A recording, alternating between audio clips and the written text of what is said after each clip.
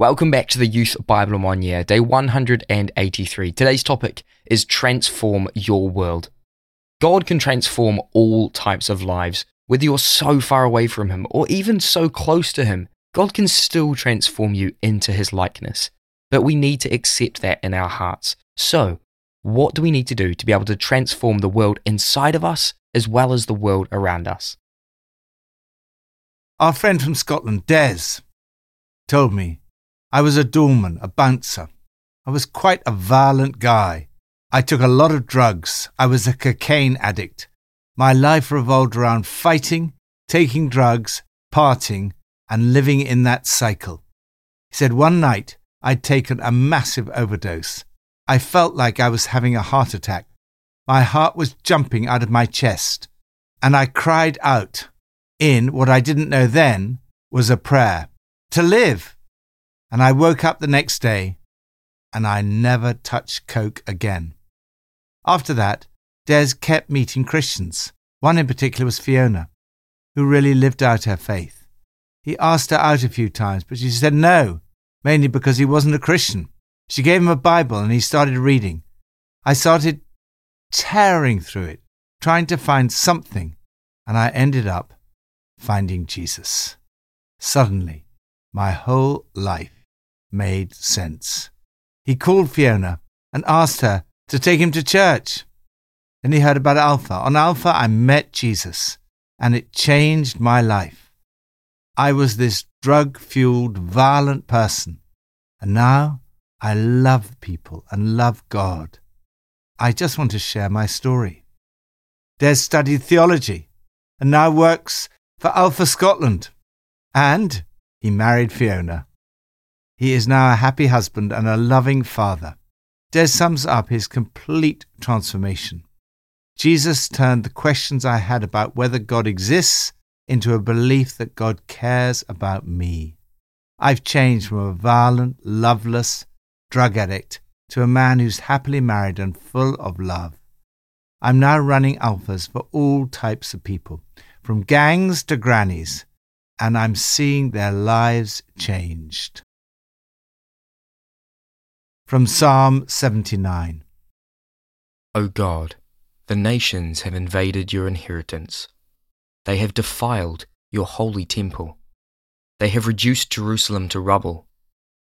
Do not hold against us the sins of past generations. May your mercy come quickly to meet us, for we are in desperate need. Help us, God our Saviour, for the glory of your name. Deliver us and forgive our sins for your name's sake. Then we, your people, the sheep of your pasture, will praise you forever. From generation to generation, we will proclaim your praise. Pray for the transformation of your nation. Change is possible. God can transform individual lives. He can also transform cities and nations. In the 6th century BC, the people of God went into exile. God, barbarians have broken into your home, violated your holy temple, left Jerusalem a pile of rubble. We're nothing but a joke to our neighbours, graffiti scrawled on the city walls. As the psalmist considers the destruction of the temple and the exile, he sees that God's name is dishonoured. In the UK today, we see churches being closed and God's name dishonoured. God's people are once again the object of scorn and derision. The psalmist prays, "How long do we have to put up with this, God? We're at the end of our rope. You're famous for helping. God, give us a break. Your reputation is on the line. Pull us out of this mess. Forgive us our sins. Do what you're famous for doing." This is a prayer of desperation. It's also a prayer of faith. God has the power to transform the situation. Dare to dream about a time when God answers your prayer for your nation. Then we, your people, will praise you forever. Lord, as we look at our city and our nation, we cry out to you for help.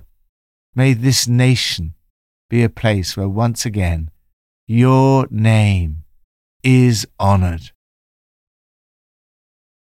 New Testament, from Acts 21 and 22. Brothers and fathers, listen now to my defense. When they heard him speak to them in Aramaic, they became very quiet. Then Paul said, I am a Jew, born in Tarsus of Cilicia, but brought up in this city.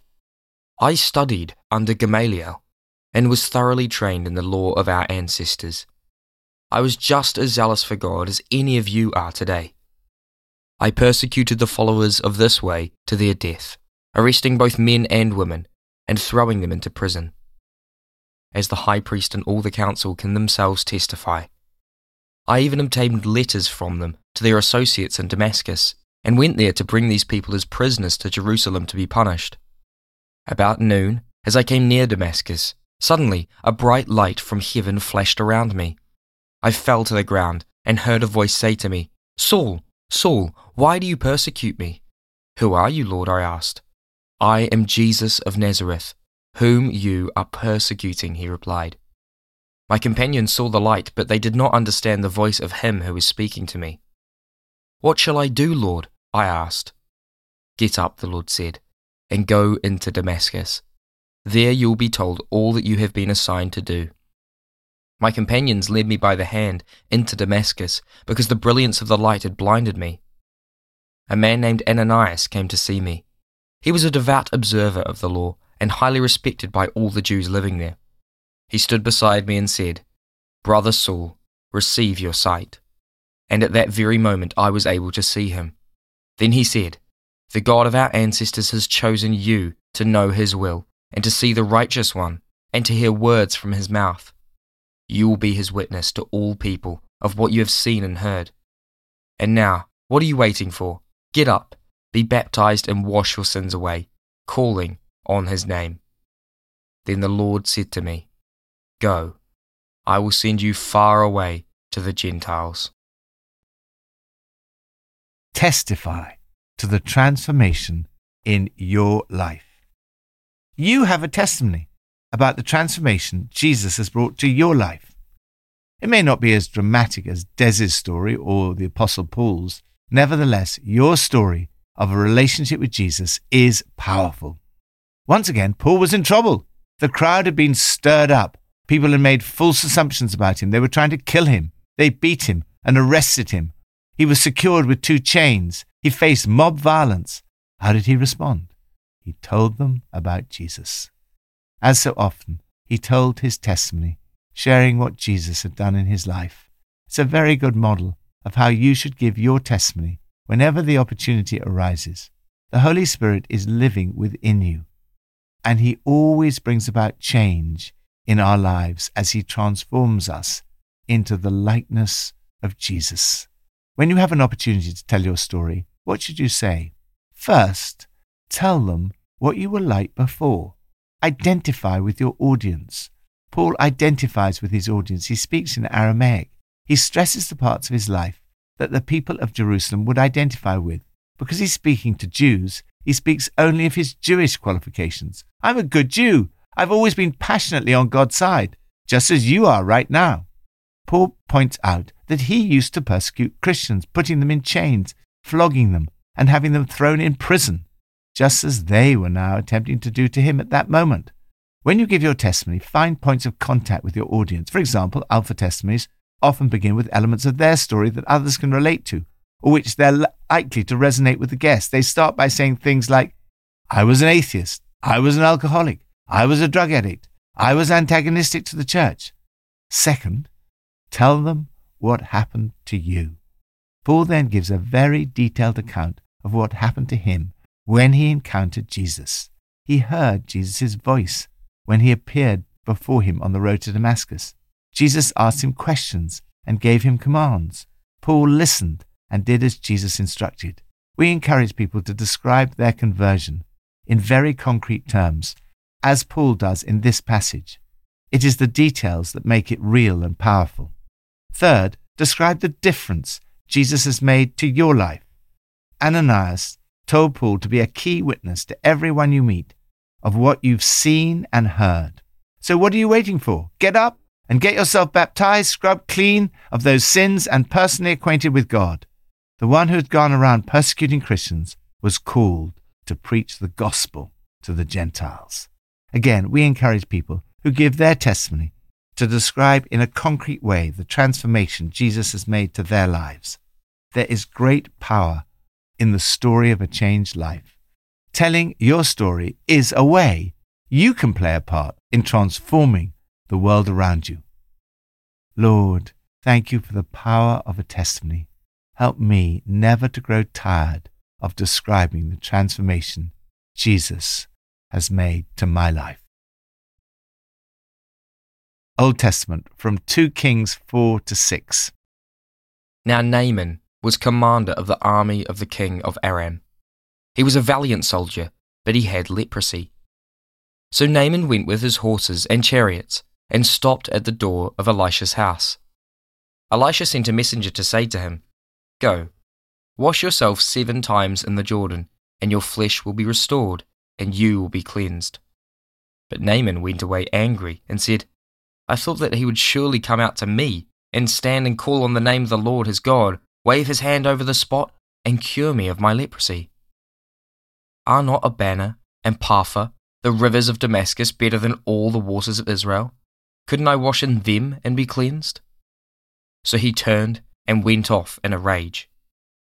Naaman's servants went to him and said, "My father, if the prophet had told you to do some great thing, would you not have done it? How much more then, when he tells you, 'Wash and be cleansed'?" So he went down and dipped himself in the Jordan 7 times, as the man of God had told him, and his flesh was restored and became clean like that of a young boy. Then Naaman and all his attendants went back to the man of God. He stood before him and said, "Now I know that there is no God in all the world except in Israel. So please accept a gift from your servant."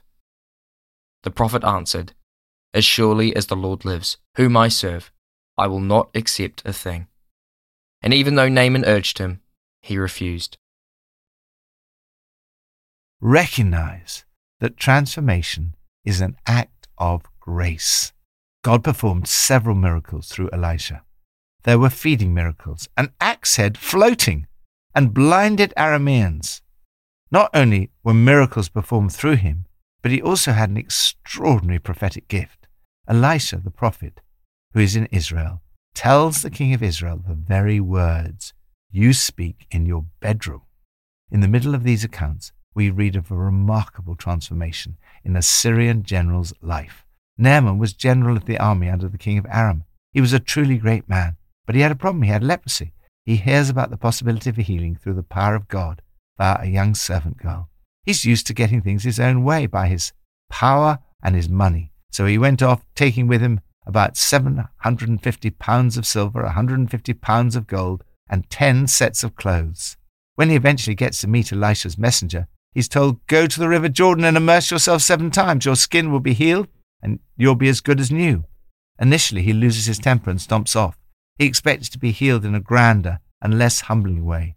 Pride can keep you from receiving everything God wants to give you. However, encouraged by his servant, he dips himself in the Jordan 7 times, and his flesh was restored and became clean like that of a young boy. He is utterly transformed. He says, "Now I know that there is no God in all the world except in Israel." He offers to pay for his healing. Elisha refuses to accept anything. Gehazi makes the terrible mistake trying to make money out of God's grace. Healing and transformation are a gift from God by grace. They cannot be earned. Father, thank you for your miraculous power to heal and to save. Help me to have the same attitude as Elisha and never to try to take any credit, whether material or otherwise, for myself. Thank you that transformation comes by grace. It's a gift of your undeserved love. Pippa adds, in 2 Kings 6, verse 16, the prophet says, "Don't be afraid. Those who are with us are more than those who are with them." If you feel surrounded by difficulties and under attack, remember that when everything seems to be against you, God has a mighty army that can come and deliver you. Let's pray. Lord Jesus, transform me today. Help me to become more like you. And Jesus, I pray for the world around me. I ask that wherever I am, you would be flowing out of me and transforming everything around me for your good. I pray that you would transform my school, my university, my job, everything, Lord. Transform it for your good.